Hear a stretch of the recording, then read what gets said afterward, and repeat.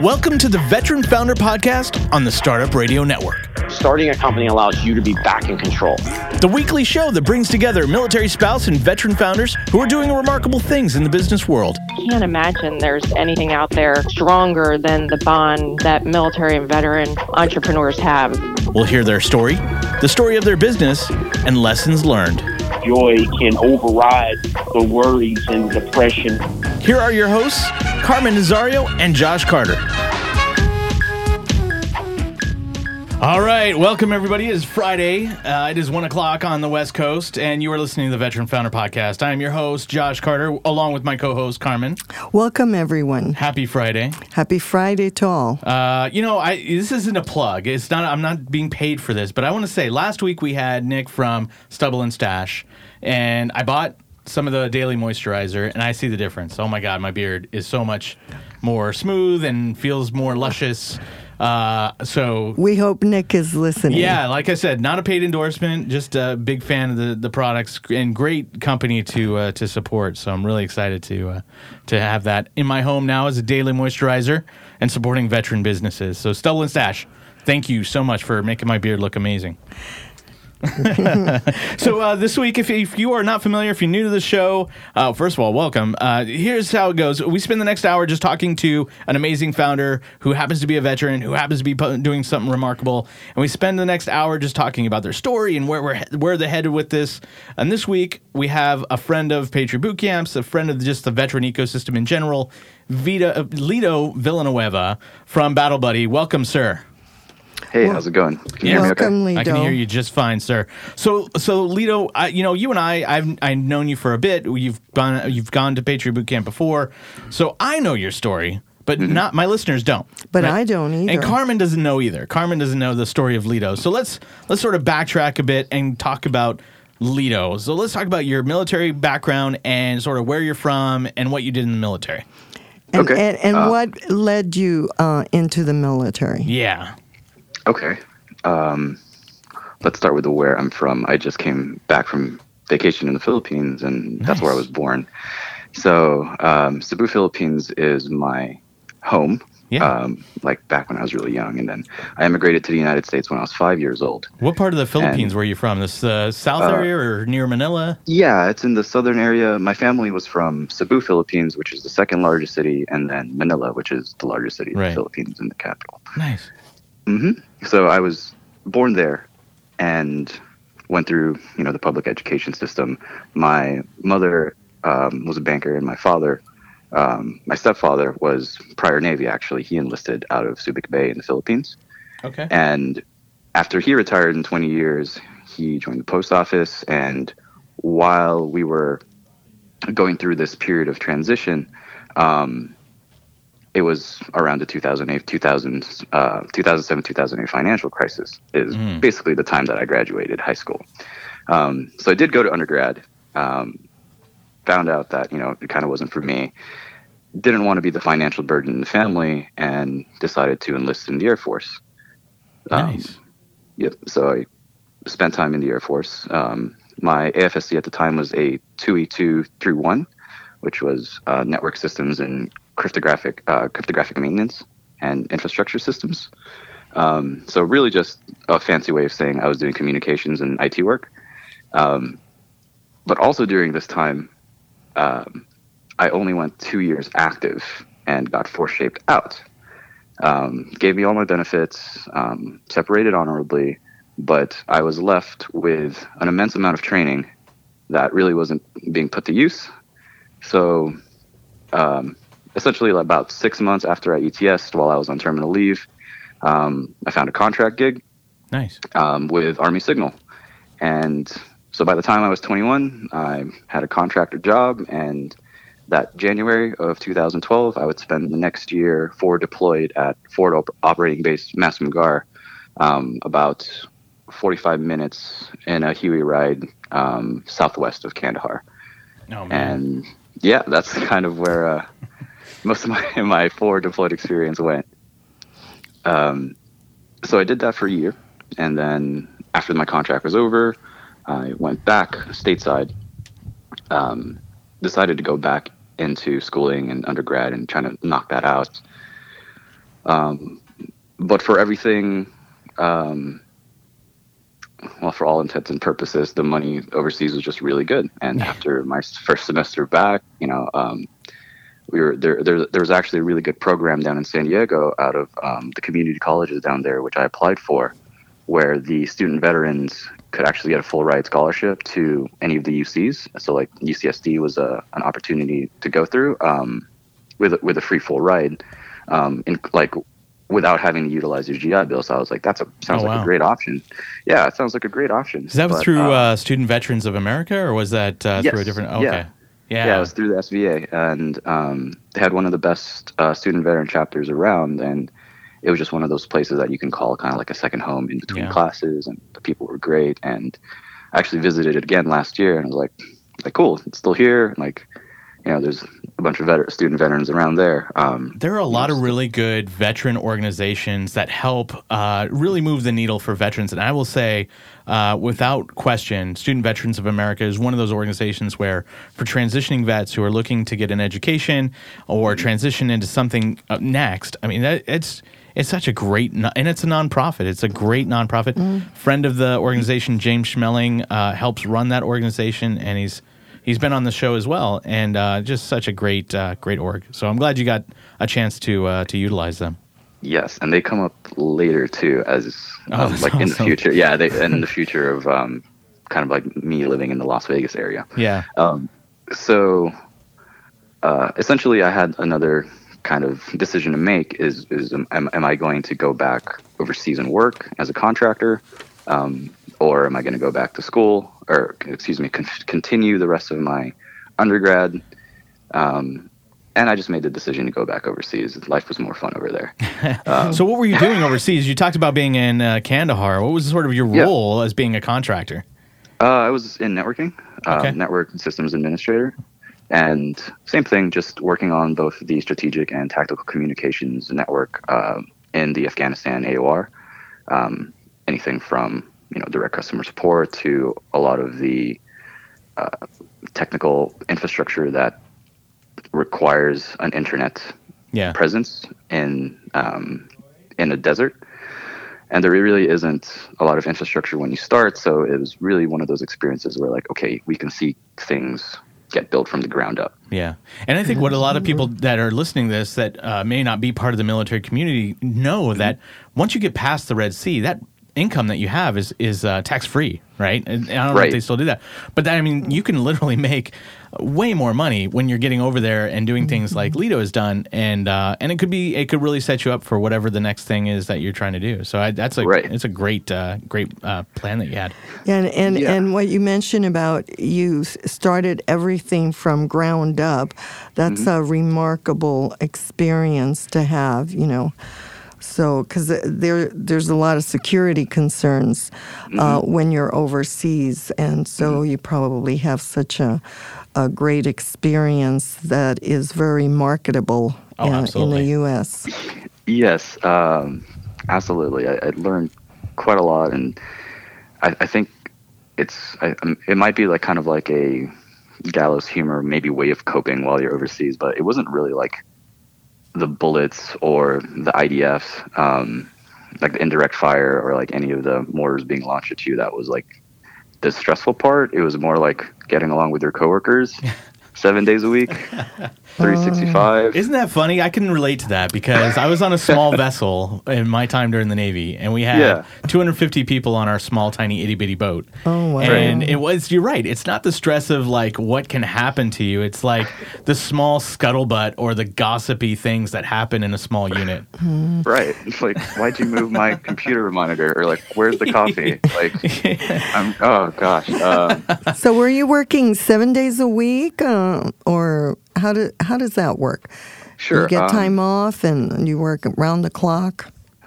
Essentially, it depends on the contract that you're on. To go back to the topic before, if you're working overseas, there is about, it's increased over time. When I first started, it was $99,000, which was tax-free from your income. I think now it's at $105,000. So love it. So any of the money that you've made, that's below that amount is essentially tax free, which is just a great benefit for anybody who's working quote unquote foreign income because you're out of the country out of the continental U.S. for 330 days. Yeah. Right. So it was a huge tax benefit, and a lot of the other contractors that I know, I kind of took advice from them, which is like, you don't have to go back to the States for vacation, just find another country to go to. I was like, oh, okay, yeah, let's do that. There are enough Mac flights that go to really nice ports of visits that you just jump on. So right. Yeah. No, right. I agree.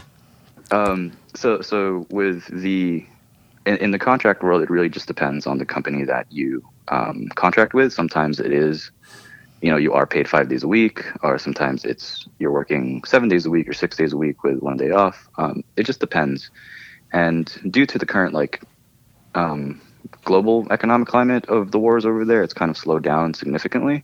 But there's always a shuffle of resources around the world. I mean, there's always a war somewhere else, whether it's in the Horn of Africa or North Korea or Syria.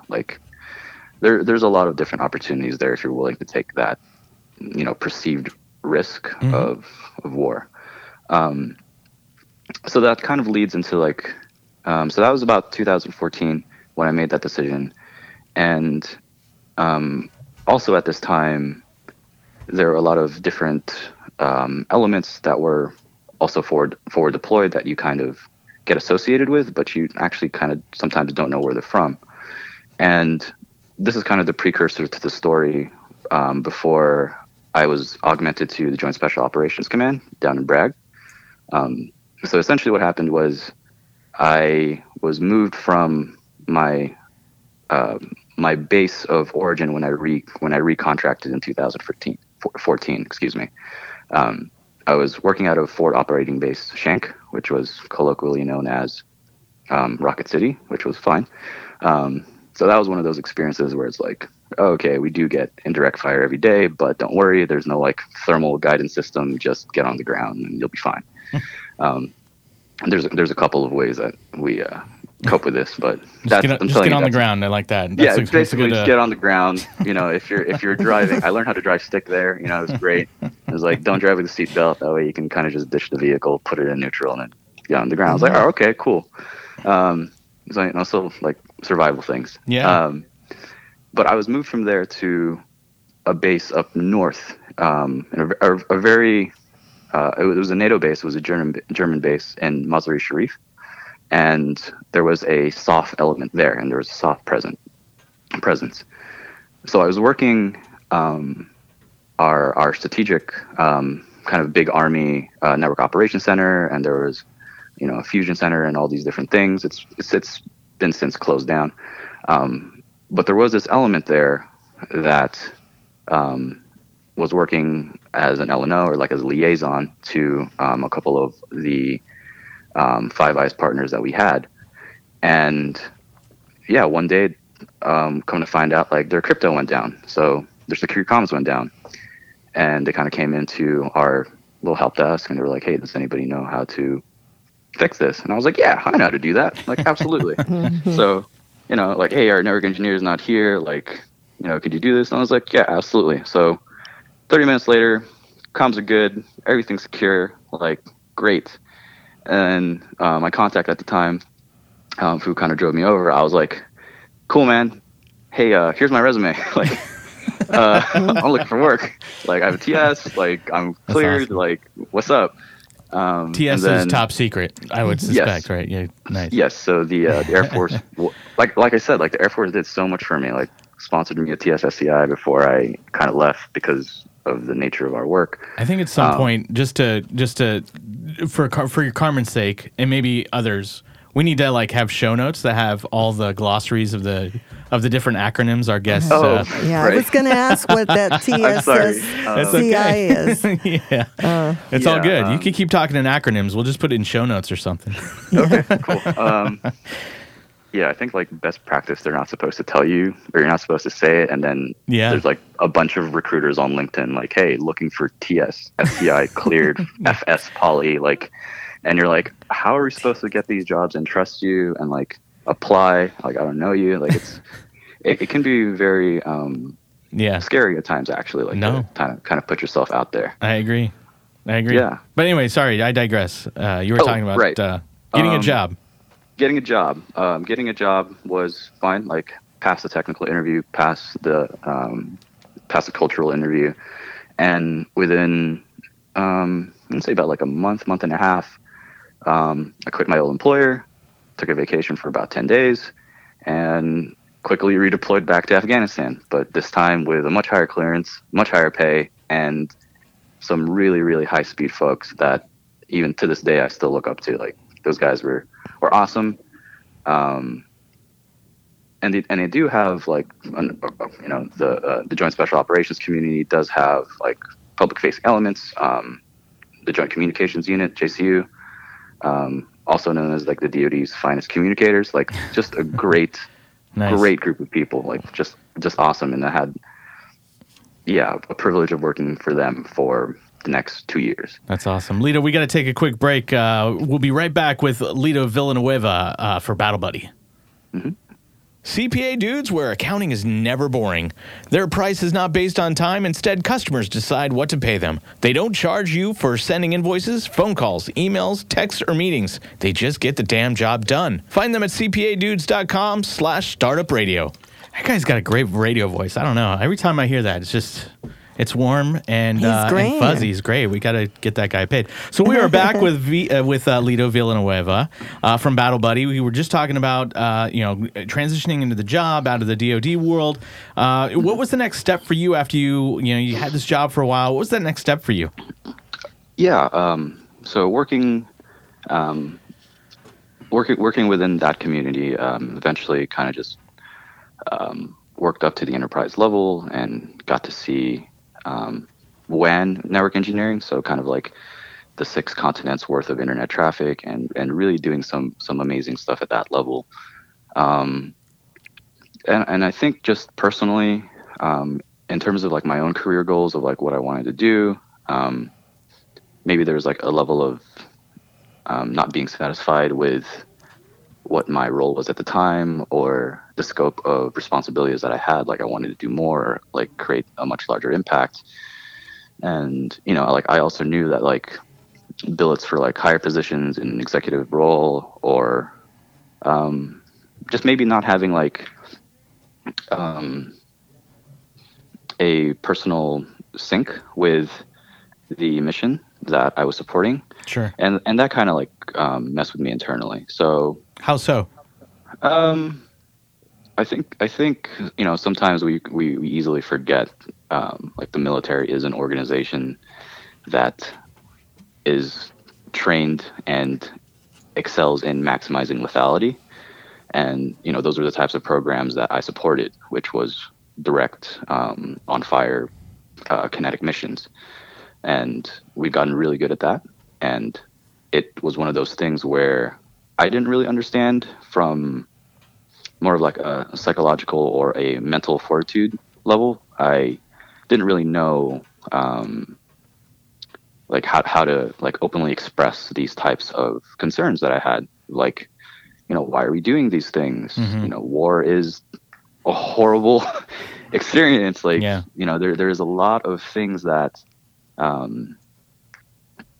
gets left unmentioned when people transition back, and you are normally trained to just kind of what you're told is just bury that deep as possible for as long as possible, and don't ever let it come out, don't ever talk about it. Mm-hmm. And then just live with that internally for the rest of your life. So that's kind of been like the past, or maybe the current status quo of how to deal with anything. Like, back then it was called shell shock. Now it's PTS and PTSD. Like, this is how you're supposed to cope with it. And I was like, well, that sucks. Like, hey, that doesn't seem right. Which seems counterintuitive to the fact that most military folks are very opinionated. They're happy to give you their opinion on a wide variety of issues, right? Including all like the time.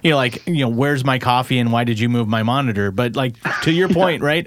This thing that's very serious and very just a huge threat to veterans in general is something we're supposed to bottle up, which is really interesting and compelling. Right, and that's And there's a couple of, like, I would say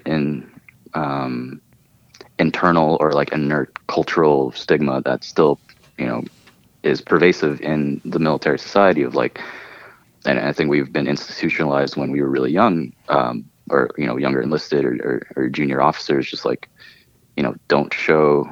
Well, maybe I don't know about junior commissioned officers, but for the junior enlisted is, don't show any signs of weakness. Like you take this on, you take the beach, you take the hill, and you man up and you do it.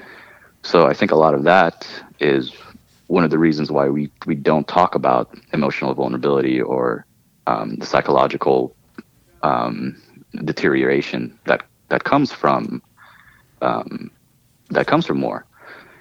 And there are sometimes, how should I say this? Like there are sometimes incentives to not talk about it when you come back. Sure. Because you will get flagged or you will get marked, and then now you're non-deployable. Yeah. And you can't do your job. Well, part of that, too, is part of this, especially if you have a clearance. In your case, right? Like having a top secret clearance, you show mental weakness or some sort of vulnerability, you definitely put that clearance in jeopardy. And I think that's where, ultimately, we had Nick on last week who said basically the same thing, right? Like he was special operations, and a lot of the mental health stuff that meant that folks in the special operations or folks with high clearance have to deal with, part of that is mental competency and just this ability to bottle things that are really severe things that you go through and sort of bury them deep down and not deal with them.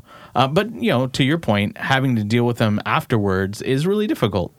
Right. I actually didn't even renew my clearance just for that reason. Like, I didn't want to have to go through that process. Like, it was just like, I'm probably going to be done with this line of work. So that leads on to coming back home, where I start, not immediately, but it starts manifesting. And it manifests in really subtle ways, I would say. And what do you think was the most obvious way? I think the most obvious way. So when I first came back in 2012, or early 2013, was the quick to anger. Like that was one where you've experienced all of these inequalities with the world and what's the unfairness, and it feels like coming back home and trying to adjust through that reverse culture shock is why are people why are people stressed out over these small little things, like what we would consider small little things, like my phone got scratched or I dropped my coffee and now I have to walk back a mile, like these small little problems where you're just quick to anger when you think there's all these other problems overseas that you don't see. But then coming and coping with that was they're not supposed to see that. Your job was to prevent people from seeing that. Your job is to ensure that that the people and the citizens and the civilians in the United States don't have to. You're doing that. And I was like, okay, cool, I got that. Yeah. But what started manifesting when I came back was realizing I was slowly choosing to self-isolate, and I was slowly trying to bottle things up even more. I didn't want to reach out to friends, or if I did, I would just talk in a different language. We would talk about war, kind of like how I talk now. I was like, oh yeah, we got mortared every day. It's whatever. And people are just looking at you holy shit, man, what? And yeah, it was no thing. Oh yeah, our helo got shot up a couple times, but we're all right. No big deal. And, you start realizing okay, well, I don't talk the same language anymore that these people talk. These are my friends and they look about the same, but, I've experienced all these different things and they haven't. Yeah. So now I'm okay, well, how am I going to talk about this? I don't want to be stigmatized, you don't want to be labeled, and you slowly start breaking away. Yeah. From the community or from the people who probably really care about you. That's when I realized that my mental health was degrading. That's when suicidal ideations started manifesting. I was extremely suicidal in the fall of 2016. And it was just one of those things where I felt really, really trapped in the situation that seemed to, kind of come from nowhere, and you're wrestling with all of these pros and cons of life and death, and maybe guilt and regret of the actions you've done overseas, or like, trying to repent if that's even possible, trying to understand war and like all these different things that other people cope with in different ways, drugs, alcohol. I mean, I live in Las Vegas. You can just imagine like what goes on here in terms of adult debauchery. Like there's a lot of things that like slowly try to start pushing yourself down a dark path. And, I can speak intimately about how I wanted to kill myself and using my own weapon and going through the motions and slowly pushing the boundary of the line of what is okay. Originally it was just unloaded, then it was loaded, then it was, finger off the trigger well, and then it was finger on the trigger well, and then you're like, okay, how much force is required? So you'd go to the gun range and like kind of figure that out. And holy shit, man. Yeah, it's really a way to slowly step up, that level of normalcy. Yeah. And I think we've been institutionalized before in like how to do this and make it normal. And yeah, that was kind of where I was at. Like I did have all of these plans before while I was working overseas. That like, I incorporated my company in 2014 while I was still in undergrad. I reincorporated it in 2016 when I got back. I wanted to do, an IT consultancy for network engineering and cybersecurity because that's my line of work. And I had all these plans set in stone, or like at least starting to move forward. And then this thing kind of just hits you out of nowhere. And you're like, whoa, what the hell was that? What I think is interesting about this story so far that you've been telling me is that you're cognizant of this whole time. You know that you're becoming detached from being able to connect with your friends, and that this is isolating you even further. And so that's so fascinating about your story, that you're cognizant of this and that you believe that this is the path forward for you because you're just going to get more isolated. Talk to me about your transition into Battle Buddy, because I know it leads into the story of how you created Battle Buddy. Right. So what I had, and I think what is sometimes missing with a lot of veterans who are kind of going through this, or even active duty, or anyone else who are in, critical job roles, first responders, emergency, law enforcement, is I had a small network. I had a small group of friends, and one of my best friends who eventually became my co-founder was worried about me. Like my mom and my dad, they realized that there were signs and symptoms and something was wrong, but not really knowing exactly how to help, and like I was really I was like, thank you guys for caring about me, but it's just not helping. And it slowly started to get progressively worse. But during those moments of critical, of basically critical moments in my life, they were there. Like there was somebody there that was constantly reaching out, and that helped a lot. And that kind of pushed me away from the edge and kind of brought me back. And that's what I realized, that maybe this is the thing that works. And when I kind of was finally able to like recollect myself and say like, I started feeling like before this moment in my period, like I really didn't believe in like depression or like anxiety, or I didn't believe in, suicidal ideation. Like none of that like was ever, part of my, it's that Rumsfeldian planning. Like it was my unknown unknown. Like I didn't know this was a thing. So I got really curious. So did you ever say to yourself, I need to go get help? I mean, you said that people reached out to you, but, did you ever say to yourself, I need to get professional help? Did you ever go down that path? Nope. I mean, I know the hotline. Like, don't get me wrong. You Yeah. know, 273, 8255. Like, okay, I get it. I know the VA is amazing. Like, they do really good work. But I've also been to the VA, and I know it's one of those things. And this was like one of those times where, oh, is that considered PTSD, where you're talking to your primary care physician and you just shut down and you just get through it? Yeah, I was like, chuckle oh, because you mentioned dealing with the VA, right? I think a lot of people have this perception of dealing with the VA as this inadequate, inefficient, monolithic, agency that just has a horrible track record of helping people. So I totally get why that may not be a viable option. Right, and that's the thing too, is like trying to break that stigma of, like the VA is actually there and it's actually really good, and the treatments work and the timeline therapy works. It's getting over that stigma that like, I don't want to be, like nobody wants to be a problem when you go through the process. You just want to get through as quickly as possible, keep your head down, and you'll stay alive. Yeah, absolutely. And Lito, right. I don't mean to interrupt this, but we got one more break we got to take, or actually this is our second break, right? Second break.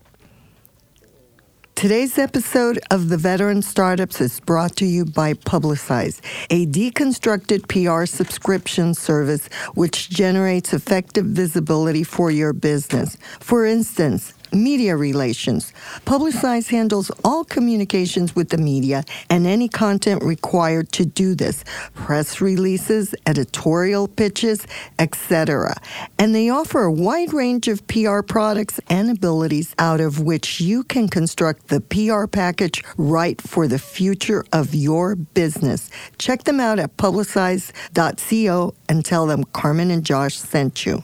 Man, that voice is amazing. Like, this is great. I love these voices. It's like we have the best commercial reader voice people. Right. We really do. And actually, I was going to comment on Lito's. You really have a nice newscaster voice like Tom Brokaw. I mean, to me, Tom Brokaw, wow, what a voice. It's like warm and fuzzy. Yeah. So we are back with Lito Villanueva from Battle Buddy. We're just getting into sort of the precipice of Battle Buddy and why it was created. Lito, I'll let you take it from here, but really, I want to understand why Battle Buddy, why it's important, and how it's helping military folk. Right. So I had this network of friends. I had these people and these loved ones that cared out for me, and it's only their constant communication, which is what actually reduced my ideation and prevented me from execution.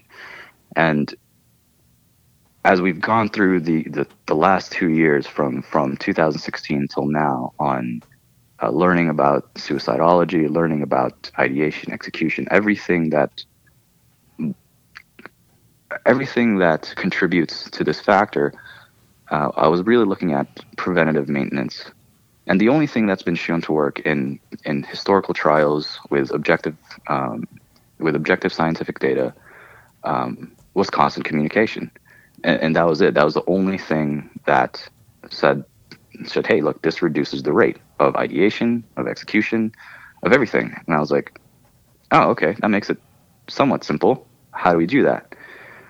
And so we actually started off with creating a physical product. And I think I mentioned that to you before, Josh, on a different conversation about our little Smart Challenge Coin device. Yeah. But we actually made it a little bit more simple now, where essentially what you do is you purchase a subscription for a friend who you might think is suicidal to talk to a therapist, just over text message or over voice. And through that sponsorship, you don't have to worry about what to do in that situation because they'll know what to do. I'm ASSIST trained, applied suicide intervention skills trained. And one of the core tenets of preventing suicide is actually having the courage to ask the question for anybody that might be considering suicide. And the question's simple. You say, hey, are you thinking about suicide? Or have you thought about killing yourself? And how long ago was this? What's your plan? How would you do it? And these are questions that can actually be kind of scary to ask because you don't know what happens if they say, yeah, I'm suicidal. But the training is great because it tells you what to do and how to ease off of, hopefully ease a person off of the edge. And that's through another class called Safe Talk. So there's all these tools and trainings available to prevent suicidal ideation and the execution. And we really wanted to kind of continue that process, or at least make an Herculean effort to really get rid of this problem. I think we know, like, the statistic is 20 to 22 veterans a day kill themselves. Like, that is accurate. That is, not just a BS metric or fake news or whatever. Like, no, that's straight out of the VA. Teen suicide rates are going up. Mental health degradation is going up globally. And it's just one of those things that I think we can really tackle, and we wanted to tackle kind of as a full-time job. So as it relates to those that are seeking help, how do you embolden or empower those that typically don't? Because a lot of the statistics I've read around veteran suicide is that at least a quarter of them never reached out to anyone about help.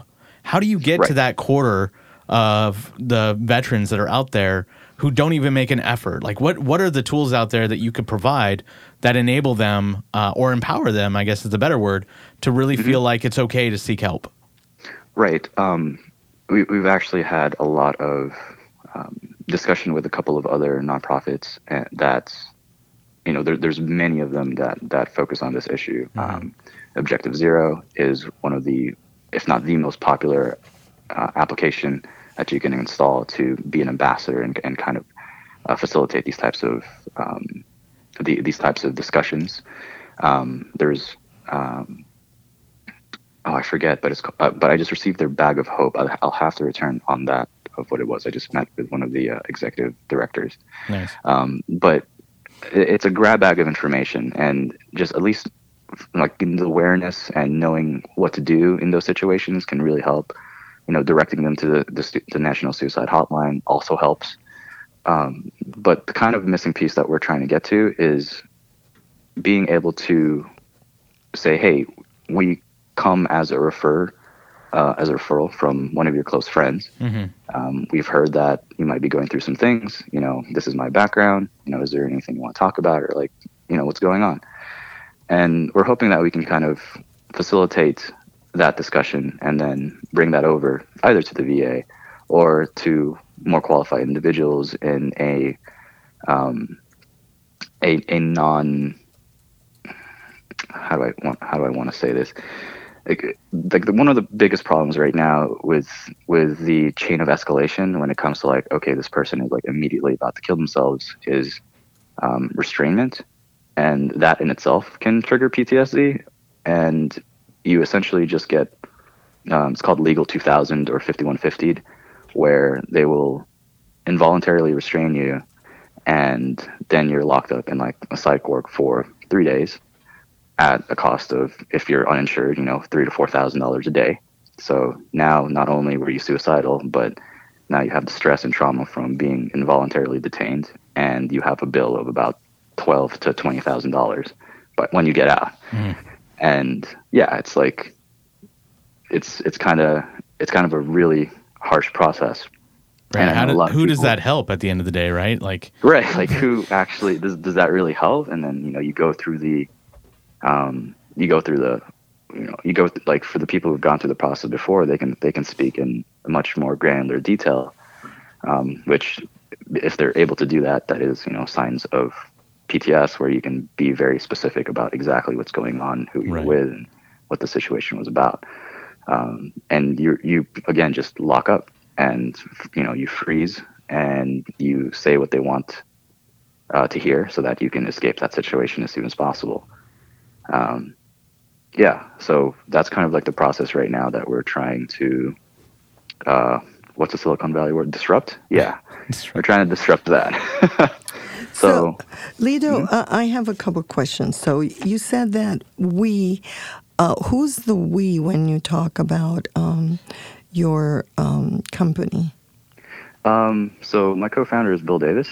He's part of a military family as well. So when I immigrated to the United States, I lived in Illinois.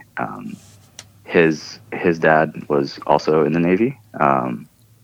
And then we have another family as well, the Jagodzinskis, and we all kind of follow each other around the United States. Essentially, he started in Illinois, and we moved to San Diego, and then we moved up to Northern California, and we've kind of had this like really long, just familial relationship for a long time.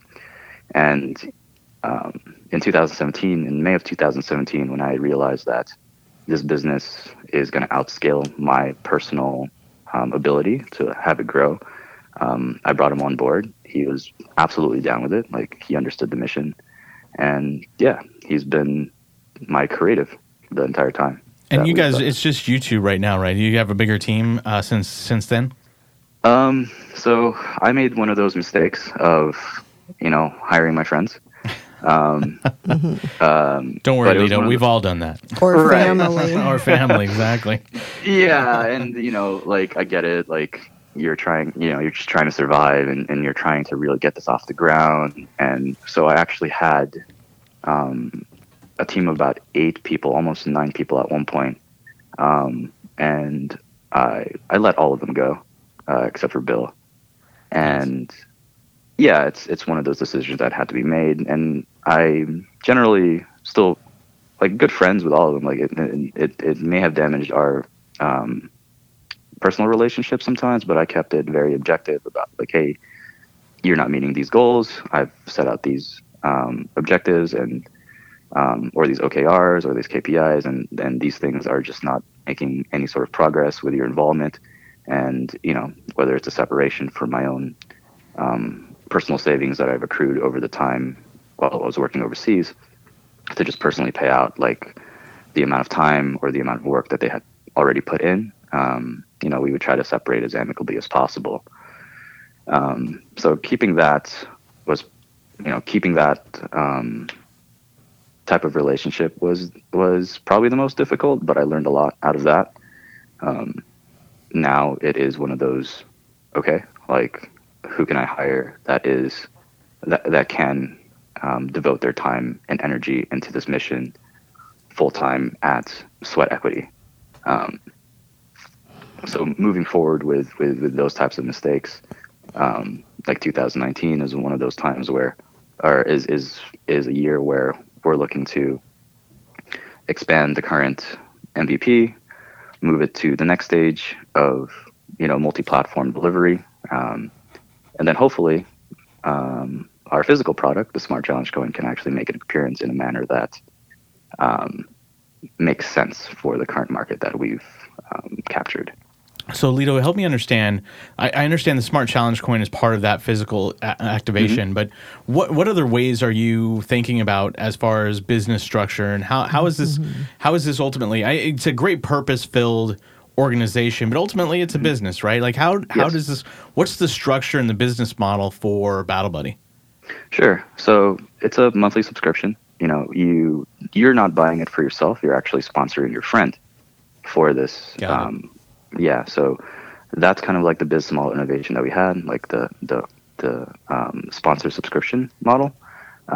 So that's at a cost of about $49 a month, and you get matched up, again, just very low key, with a personal number of a therapist who knows how to talk to that individual.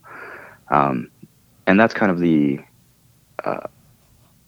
current model offering of what makes current product market fit with the viability of the tools that we have, the constraints that were placed over us. And there's a huge market of individuals who are seeking for this type of assistance, getting down our beachhead customer and knowing that our service is either cheaper or just better, or non-judgmental, and being able to talk in the same language as some of our veterans or some of our military folks, in acronyms, kind of helps. You're already in that same discourse community. You already identify as one of them, and we're hoping that kind of gives us a little bit of a competitive advantage. Yeah, that's great. Lito, we got to take a quick, I think this is our last commercial break, and we'll be right back. Okay. Yeah. Support for today's episode comes from our friends at Ruby Receptionists.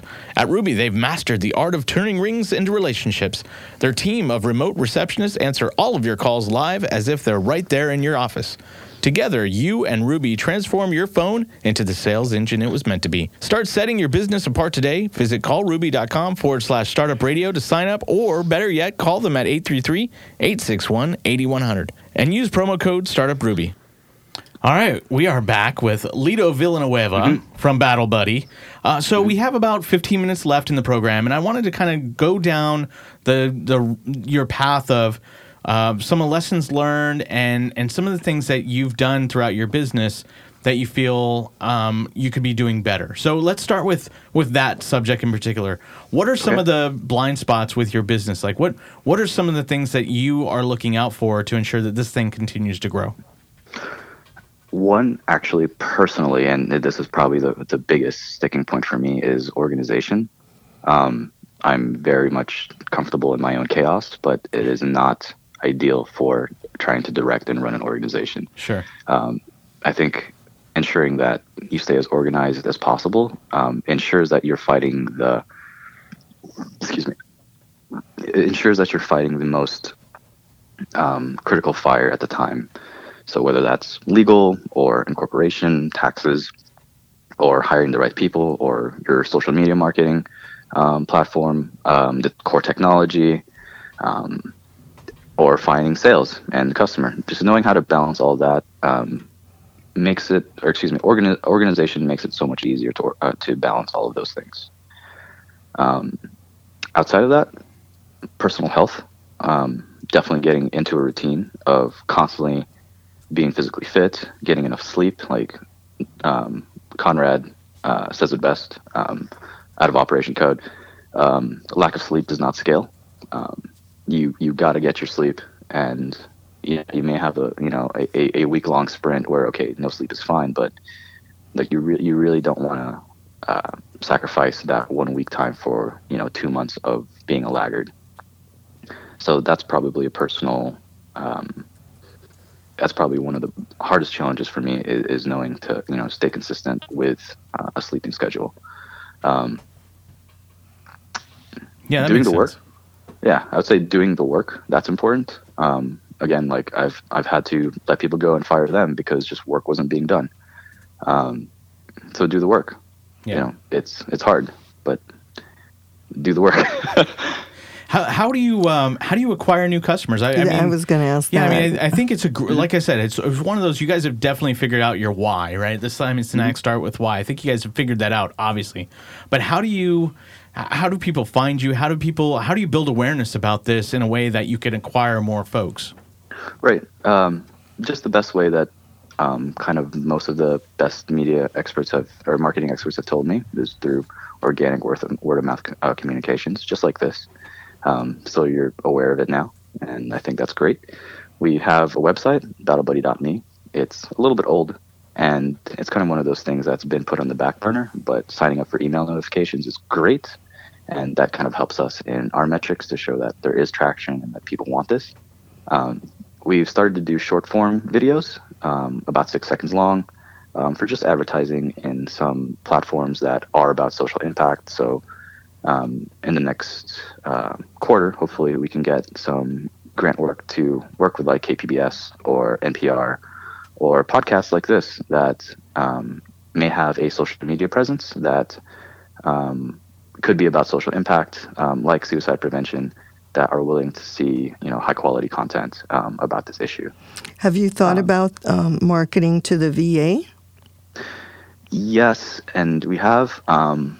My consultancy is a SDVOSB, a service-disabled veteran-owned small business, and we do have like set-aside preferences to enable to contract with the VA. It's just one of those avenues that we haven't been able to explore fully because it's such a long and arduous process whenever you're dealing with the government. Yeah, but I do like the trying to get connected to the Department of VA, Department of Health and Human Services, even some of the experimental outreach programs from the DoD, like AFWorks, SoftWorks, and Army Futures Command down in Austin. So with the Smart Challenge Coin, it's obviously a physical product. What are some of the challenges you're running into now as you're looking to develop this as a product and then get it out to the community? Satellites is actually a problem. Oh, wow. And let me explain. So the Smart Challenge coin, we actually just finished the patent paperwork out of Cooley on last Halloween. Actually, this one that just passed up, and the how it kind of works is, or what it does is a proximity based ad hoc wireless mesh network, and there's a lot of stuff that goes into that, but we actually had to pivot away from that and instead do a different claim on how it could work. So let me try to simplify this a little bit. So say you are in Fallujah, okay? You're in Iraq, or you're in Syria, or you're in Afghanistan, and you have a family back home, and nobody knows what your status is because your access to the internet is limited. There's no cellular service, and your MWR, or what's that? I forgot what MWR stands for, but essentially like Marine your recreational. welfare. I think is something and wellness. Recreation. Yeah, wellness, and recreation. Yeah, and like just public internet to go on Facebook and stuff like that to keep people updated is very, very limited. So what we instead wanted to do was have the Smart Challenge coin be kind of like a beacon or a satellite two-way pager that sends out a keep alive message, or you kind of just double tap it, and that's a heartbeat. So whoever the Smart Challenge coin holder is on the other side will see a little light and a vibration, just knowing that you're still alive, like a heartbeat. Yeah, and Amazing. that's kind of, it's the idea of constant communication and universal suicide prevention. I like it. It's amazing. So we ask this question every week. It's really the biggest screw up that you've had in your entrepreneurial journey. So talk to us about, describe your biggest, I'll say F up, because I know Carmen likes it when I don't cuss in the pro. Keep it clean. What is your biggest F up in your entrepreneurial journey, and what are you doing to mitigate the risk of that happening in the future?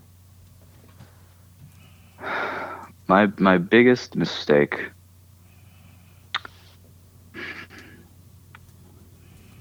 I know you talked about hiring friends and whatnot, but I mean there's as entrepreneurs we screw up a lot of things, right? There's a lot of things we screw up. Whether that's we go in and we talk to a fundraising person, and we look back and we go, "There's no way I should have talked to that person because we weren't ready."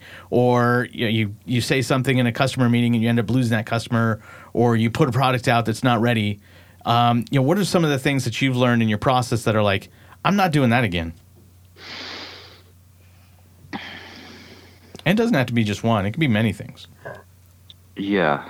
Or maybe actually, there isn't any. Yeah, I mean, actually, it could be nothing. No, there actually is, and it's don't get distracted. Yeah, that's a good one. There are so many things that are fighting for your attention every waking minute, whether it's a notification of a supplier or some news or another venture, or just trying to maintain that balance of ensuring that you stay hyper focused on what the goal is, and you got to stay hyper focused on that, otherwise it'll just slowly start to die away. Yeah, don't chase the shiny object.